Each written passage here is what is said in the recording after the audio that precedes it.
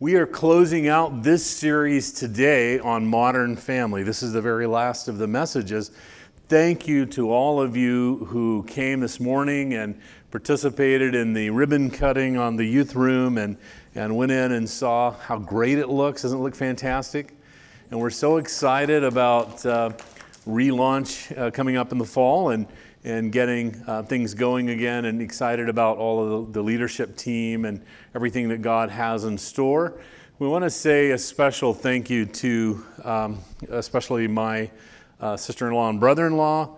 I don't know if they're videotaping this right now. They listen to our sermons on a weekly basis, but we want to thank them for a very special gift that helped us do this. They helped purchase the furniture that you see in there, and so they just had a heart to do something for God and for our church, and so that was a tremendous blessing, and it was something that we weren't really expecting.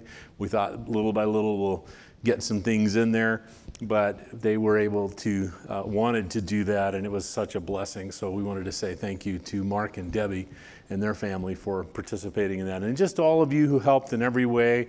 I know Jamie was down here slaving away. Michelle was down on her knees putting down the carpet.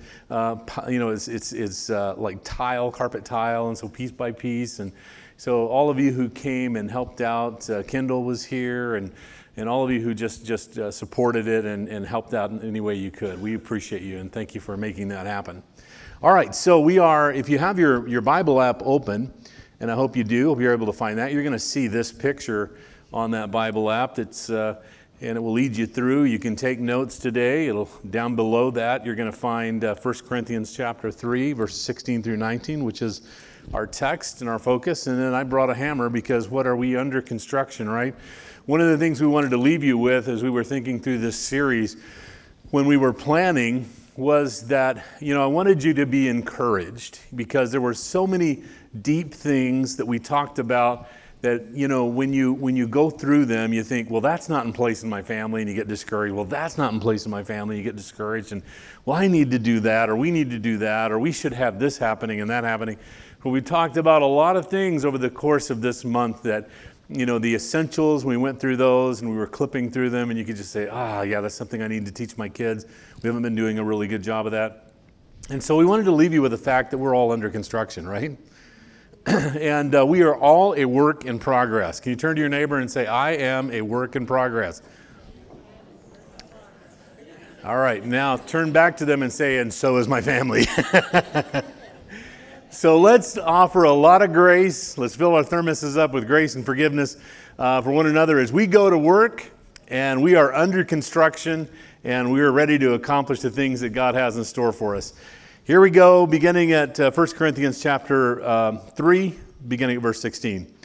Don't you realize that all of you together are the temple of God, and that the Spirit of God lives in you? God will destroy anyone who destroys his temple, or this temple. For God's temple is holy, and you are that temple. Stop deceiving yourselves. If you think you are wise by this world's standards, you need to become a fool to be truly wise. For the wisdom of the world is foolishness to God. As Scripture says, He traps the wise in the snare of their own cleverness. As we start today, I want us to think back on what we have talked about over the course of this month and think through, what are we building? What is it that we are building? And one of the challenges that was early on in this series of messages was, are we building, are we as families, is it important for us just to build good citizens? Or do we want to build citizens of heaven? Do we want to build godly kids? Do we want to raise up a godly family? Do we want every member of our family to know that there is life beyond this life? The example that we've used before, which I borrowed from Francis Chan, and he talks about, he has this rope that goes on forever across the stage, and on that rope, he had this little small section of that rope that he had stretched across the stage. It was probably about that long, and he had put red tape on that little section all across it at the end of the rope, and the rope just goes on and on and on, and you can't see the end of it. And in that little section where there's just red tape about that long, he said, this is our life on earth. And so many people build so much energy and pour so much energy into this little section right here. And they call me crazy because I want to get ready for that section of life. I don't think we disregard where our life is today. We don't. I'm not saying to you, don't prepare for retirement, don't have fun, don't enjoy things with your family. But what I am saying is that there is a value that's higher than just that little red section of life. We are building and working towards what is going to be an eternity together. And is that what we are really building? Is that what we are really constructing in our families? And that's the challenge for us. Because wherever there's construction going on, there's going to be noise, there's going to be a little chaos, there's going to be nails, there's going to be a big mess. We went through it in this room over here, and when we were, gluing the baseboard around the wall, there was the glue gun just sometimes goes off by itself, doesn't it? Does it ever happen to you? Like you just lay it down and it just keeps pumping out glue? And it did that on my socks. It just kept pumping out glue on my socks, which I had taken off and just set on the, and the glue gun was nearby, and so it just went ahead and pumped on my socks. So I lost a good pair of socks with the glue. There is always a mess, right? Building is a messy process. I can remember the first building campaign, major one that we were in Phoenix, and it was a major renovation. We were going to completely renovate the auditorium, unrecognizable. We were flipping it. So facing kind of like we're facing now, we used to be facing this direction towards there. That's where the stage was. That's where the baptistry was. We were flipping this thing so that it would be up here and rebuilding everything. We had a beautiful little area across the top that kind of curved around, and where all our lighting would be hid, all of the stage lighting and everything. It was just a grand project. We had studied and prepared for it. And then we were going to be blowing out the middle area. We were going to be making room in our lobby area and redoing a nursery and redoing men's bathrooms and women's bathrooms and redoing classrooms and reconstructing. We had a little fellowship hall. We were turning that into classrooms, and we had expanded out. We were going to have a little fellowship hall out in another direction. And so all this building is gotten approved, and we're going to go forward with it. We have the final plans.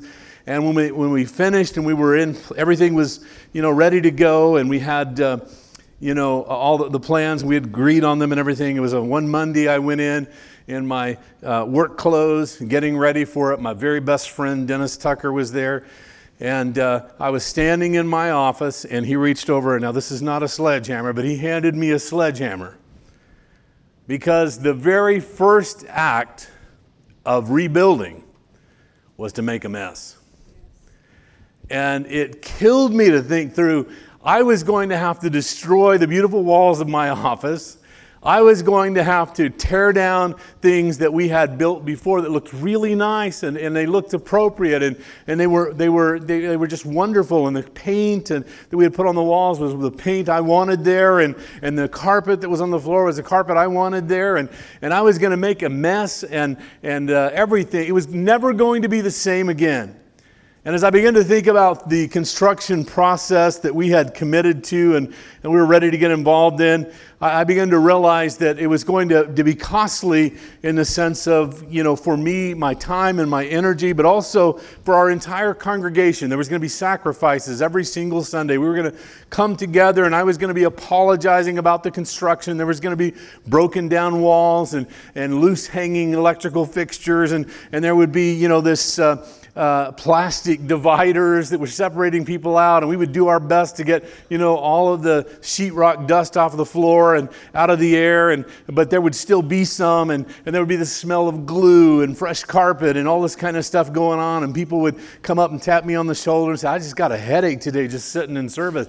And I said, normally that's just when I preach, but it's probably the fumes today. It's probably the other stuff that's going on. And so I was finding myself apologizing every week. Of course, we were putting up signs that were saying, hey, this is under construction. Please forgive us. Please be patient with us. This stall is shut down. Please use the other one. And it was all of this stuff was going on, and we were doing our best to have church in the midst of all of it and to make it happen. But isn't that just like it is for families? Like, we are under construction, and one of the things that happened when you invited Jesus Christ into your life that you may not have thought about was when you invited him in and you said, Lord, whatever.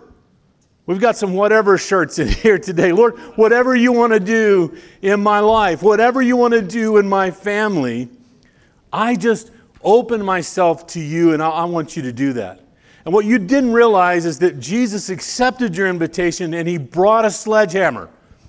And he brought some construction equipment in, a bulldozer and all kinds of other things. He says, if you really want what I want for your life, then we're going to first have to demolition some things that you have built up in your life. We're first going to have to tear down some of the ideas and the things that you have. You are under construction, and I am working on you. And so we're going to be tearing away and breaking some things down in your life. And as a family, that when the building of our family can get really messy and their tempers can rage whenever there's construction going on. We can be a little, impatient with one another as there is construction going on in our lives, and we see things that maybe we didn't want to see. And sometimes we see that reflection in our own children of things that we are going on in our life that we really don't want to live another generation. We want it to die. And so tempers can rage, or feelings can get hurt. You can get wounded when there's construction going on. That was important. We had people that would say, hey, I loved that wall. That wall meant something to me. I used to lean on that wall and talk to people, and it's gone now.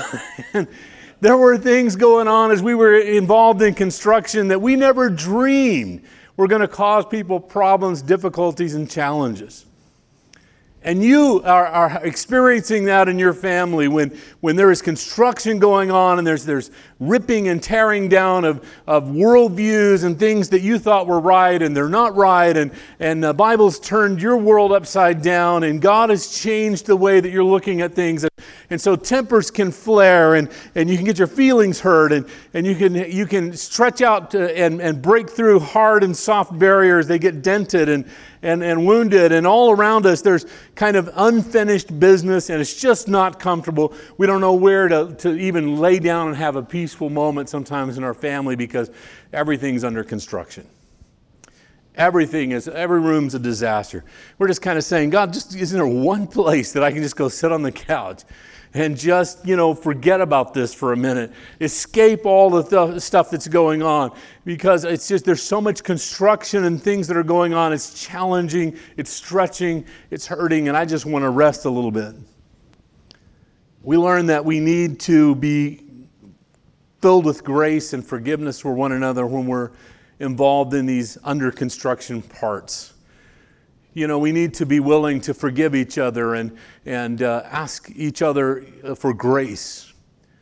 We can get hangry sometimes. We can, things can happen inside the family. And so as we pack our lunch for the day, we want to pack a little grace, pack a little mercy, pack a little forgiveness for one another, because being under construction is always going to stretch and cause a little pain. We are all works in progress. I want you to say it to your neighbor again. I am a work in progress. Every family, every individual in this room has made a mess of things in their life.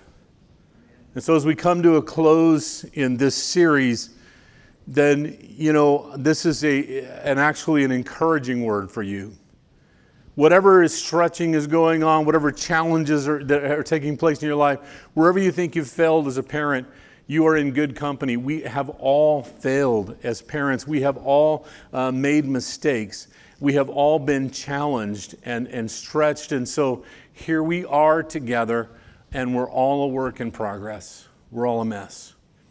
When Michelle and I started doing youth ministry several years ago, about 3.5, 4 years into it, we recognized that the parents often, that we were working with a lot of inner city kids, and sometimes the parents weren't coming to church, and so the parents were not on the same page the kids were. So some of the things that we were teaching and getting the kids involved in were not being reinforced at home, and then they were certainly not being encouraged to come back to church and that kind of thing. So we thought that one of the things that we could do to help was to have parent gatherings, And so we brought the parents in, and we began to just encourage and lift them up. And one of the things that happened that I thought was so remarkable was we had an agenda and a schedule of things that we thought we were going to try to accomplish.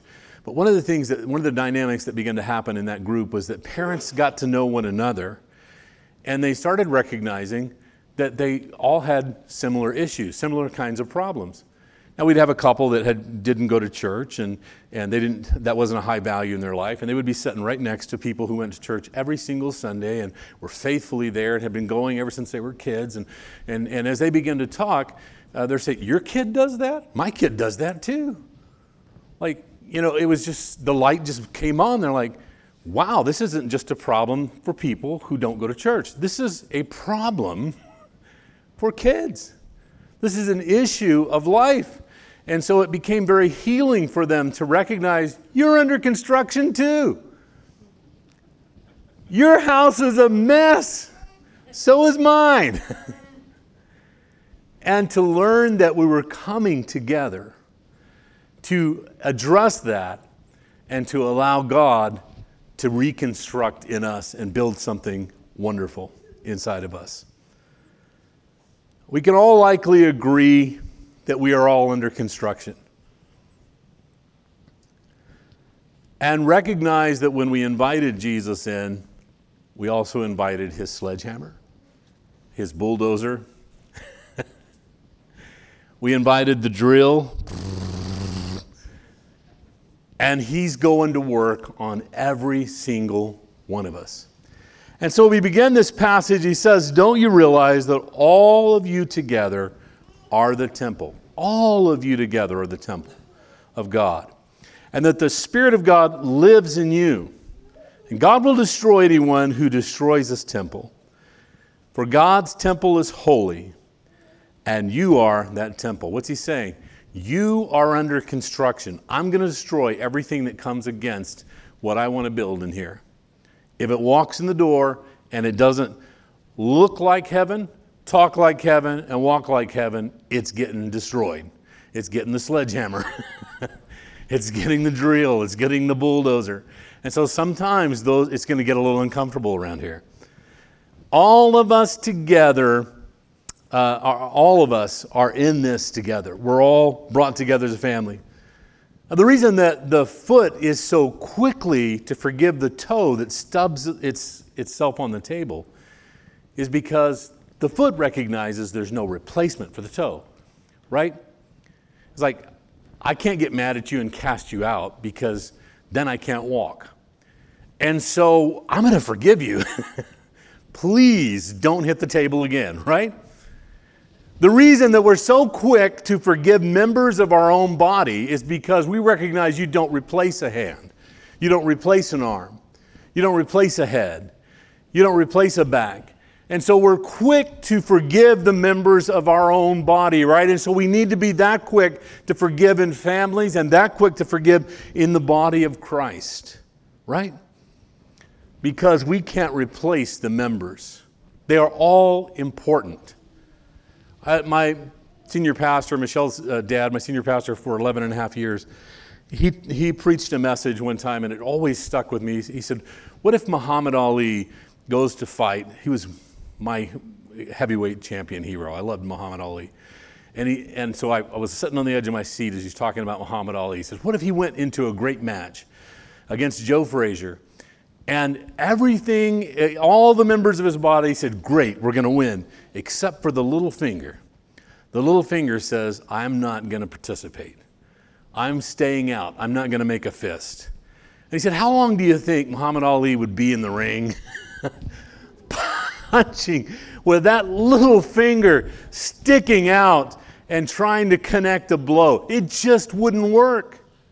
And it's at that moment that he would realize that even though that's a small member, Even though that's a member that doesn't seem like it's very important, it's vital to everything that goes on in my life, and it's so important. And so I want to win you over. Please make a fist so that we can win this battle, right? And every member of our family is so important, and there is no replacement for them. He says in this passage, stop deceiving yourself. If you think you are wise by the world's standards, you need to become a fool to truly be wise. For wisdom of the world is foolishness to God. Now we know this, that the wisdom of the world never leads to any kind of peace. It never leads to any kind of resolution. I'll just give you a quick example of what David Wilkerson called the success trap.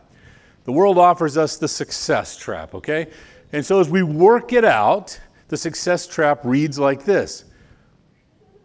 Some of it is good, right? More of it is better. And all of it is best. And so it puts us on this endless quest for something we can never have. It leaves an empty void inside of us. We might be able to get some of it. In some cases, you might be able to get more of it. But you can never have all of it. And so it's an endless quest, and it's a kind of wisdom that comes from the world that is empty and void and doesn't fulfill anything. And God's wisdom says something different. What we give away, we get to keep. And it's such a tremendous blessing to us when we give away kindness, when we give away the works of our life into somebody else's life. It was a blessing to be down there in Fort Worth and to be in that service. Remembering with this couple, we both were in ministry about the same time in ministry together, and remembering the works that God has done in people's lives, the things that we've given away, the things that we've sacrificed. They have come back 100-fold in terms of what has happened in people's lives. There are young ministers out in the ministry who sit underneath us, who are helping in their local communities, people who are having trouble with alcohol, or families that are broken up, or single moms that need a little helping hand, and they are serving and ministering in those areas. They would have never found that had it not been that we were faithful where God called us. I think about Bobby Stewart, we were talking about the other day, when we sent our vans out in 4 different directions in Phoenix, the east, the south, the north, and the west, and we're packing these little 15-passenger vans with 25 and 30 kids, between the ages of like 5 up to 12, and we're just packing these vans out, totally illegal. We didn't tell the Phoenix Police Department about it or anything. We drove safely, no accidents, God blessed and protected us, and we brought these kids in, and they were hungry, sometimes physically. They were in need of some basic support in terms of clothing. Sometimes these kids are so excited to come to Super Church. We called it Super Church. They were so excited to come that they would just go grab dirty clothes out of the laundry because their mom and dad was sleeping with a hangover from last night, and they would just throw on whatever they had, and they would come to church. They just wanted to be there. And it was we picked up Bobby Stewart's 2 sisters. We would load them up in the van, and every week we'd go back to the door and ask if Bobby would come. Can Bobby come? Will Bobby come? And his parents were like, yeah, he can come. He just doesn't want to come. And so every single week we didn't give up. And finally, Bobby, he said, all right, you guys, not because, I'm just going to go this one time just because you're nagging me to death. All right. I'm not coming back again. And he went and God changed his life, and such a tremendous thing happened in his heart. And he began to serve God and live for God. Later became our youth pastor, now serves as a senior pastor up in Flagstaff. He is changing lives and touching lives, and it was because we were faithful where God called us and did what God told us to do. We were under construction, and we were allowing God to do the work inside of us, and we were encouraging others who were under construction and using the wisdom of God to change the world. The devil does not need to teach everyone to be foolish. All he has to do is teach the one with the biggest megaphone. We tend to parrot what we hear from other people. The scripture says, he traps the wise in the snare of their own cleverness. Our best attempts at wisdom outside of God's wisdom are only snares that entrap us. They entrap us financially. They entrap us intellectually. They entrap us relationally. They entrap us emotionally. In Romans chapter 1, verse 22 and 23, it reads, "Professing to be wise, they became fools and changed the glory of the incorruptible God into an image made like corruptible man, and the birds and the four-footed animals, creeping things." We're living in that world today where they have put on an equal plane the God that we talk about and everything else. Living in foolishness. And yet they face the challenge constantly too, because they don't have to open the Bible to see God revealed. They just need to walk out into creation. They just need to stand on the planet. They just need to breathe a little oxygen, and it challenges everything about them. They just need to go to science class where they talk about how that everything came from nothing. Open their hands, hold a bunch of nothing, and realize I can make nothing out of nothing. Who makes something out of nothing? Who is it that has intervened and made something out of nothing? We are all under construction, and these are the lessons that we teach our kids and tell them. When you're standing on the planet and breathing God's air, you only need to ask, and He will speak. God is faithfully, He is carefully, He is lovingly working on you. The prophet Jeremiah was asked by the Lord to go down to the potter's house and to sit and watch. All of us, on a daily basis, on a weekly basis, on a monthly basis, God brings object lessons into our life. We're not always as alert as we should be. We should be alert and watching for this. God specifically told Jeremiah, object lesson, go down to the potter's house. Here's what he saw. The word of the Lord came to Jeremiah from the Lord, saying, "Arise and go down to the potter's house, and there I will cause thee to hear my words." How's he going to hear the words? By watching something that takes place at the potter's house. "And then I went down to the potter's house, and behold, he wrought a work on the wheels. And the vessel that he made of clay was marred in his hand, in the hand of the potter." He's working on a vessel that he's getting ready to sell.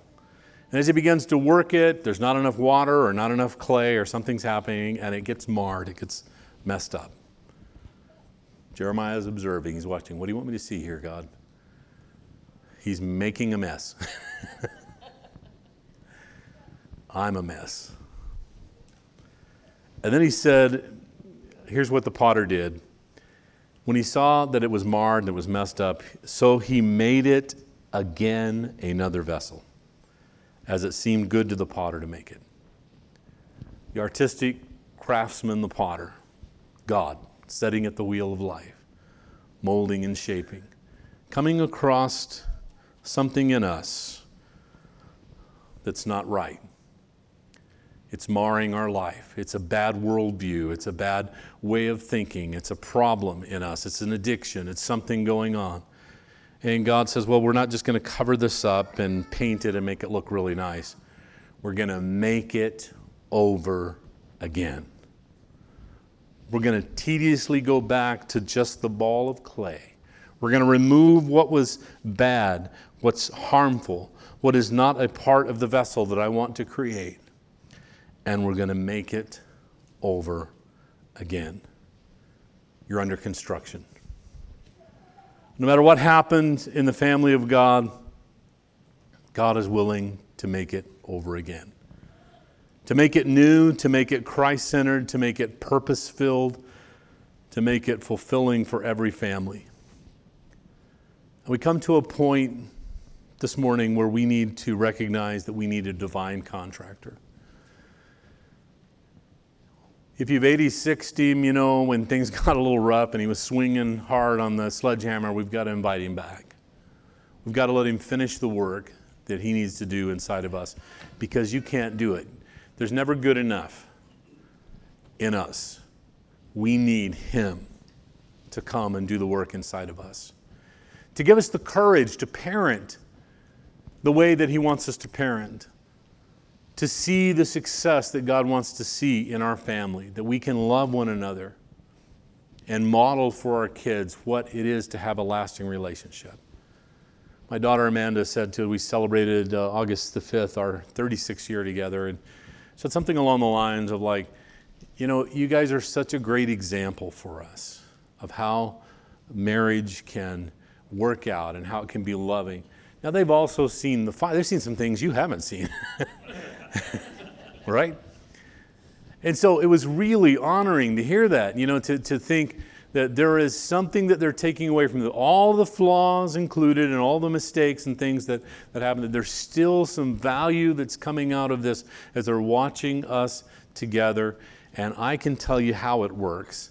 It works by keeping him as the center of our hearts and lives. There isn't the energy, the strength, the wisdom inside of me to be a good husband or inside of Michelle to be a good wife. But when we're connected and when the divine contractor is down inside of us doing the work that only he can do, it helps us to rise up and to be what God has called us to be. I want to invite our worship team to come. The work that's needed inside of us can only be accomplished as we surrender to the divine contractor. If you're out of nails, you're out of glue, you're out of patience, and you're out of energy, then you're a good place. I used to say if you're at the end of your rope, you're at the beginning of God's. You are in a good place, a good place, if there's a mess going on in your family. If there's a mess going on in your own life, you're in a good place, You need to be honest about it. Stop trying to whitewash it and cover it over. Times that, we don't want to invite people over to our house because everything's not smooth, right? Everything's not going great. We only want to invite them over when we're at the top of our game. We're all smiles and everything. We need to invite Jesus in all the time. He sees it anyway. He said in Revelations 3, verse 19, "Behold, I stand at the door and knock. If any man will open, I will come in." And he's knocking on our doors and saying, I need to finish some construction. There's some stuff I need to tear down, and then we're going to work. We're going to do some neat things inside here. We're like, all right, I'm going to put my hard hat on. There's going to be a mess to deal with. But I want to encourage you, family. You're in a place where things are a mess. You're in a very, very good place, as long as you can be honest about it. As long as you can personally be honest about it. That's where God can work. That's where God can work. There's an evangelist who experienced a great revival in Ireland. And he had gone there to pray. And he felt convicted about just praying for everyone before he prayed for himself. So he said, God, I want to see a revival in Ireland. But would you please, and he took out a piece of chalk and he drew a circle around himself. He said, would you please start that revival in this circle? Inside this circle, just start that revival. And then I promise I'll spread it wherever you send me. And there came great revival in that circle and also in Ireland. Are we ready to say, God, I want to be honest with you today. I need you to start a work inside of me. Will you stand with me? Each time we've gathered this month, we prayed over families, over individuals. And I want to invite you to come forward if you would like prayer this morning. You're standing in a place saying, Pastor, I need God to continue the work inside of me. I recognize things are broken. They're not the way they need to be. Will you come as they sing, and we want to pray for you this morning.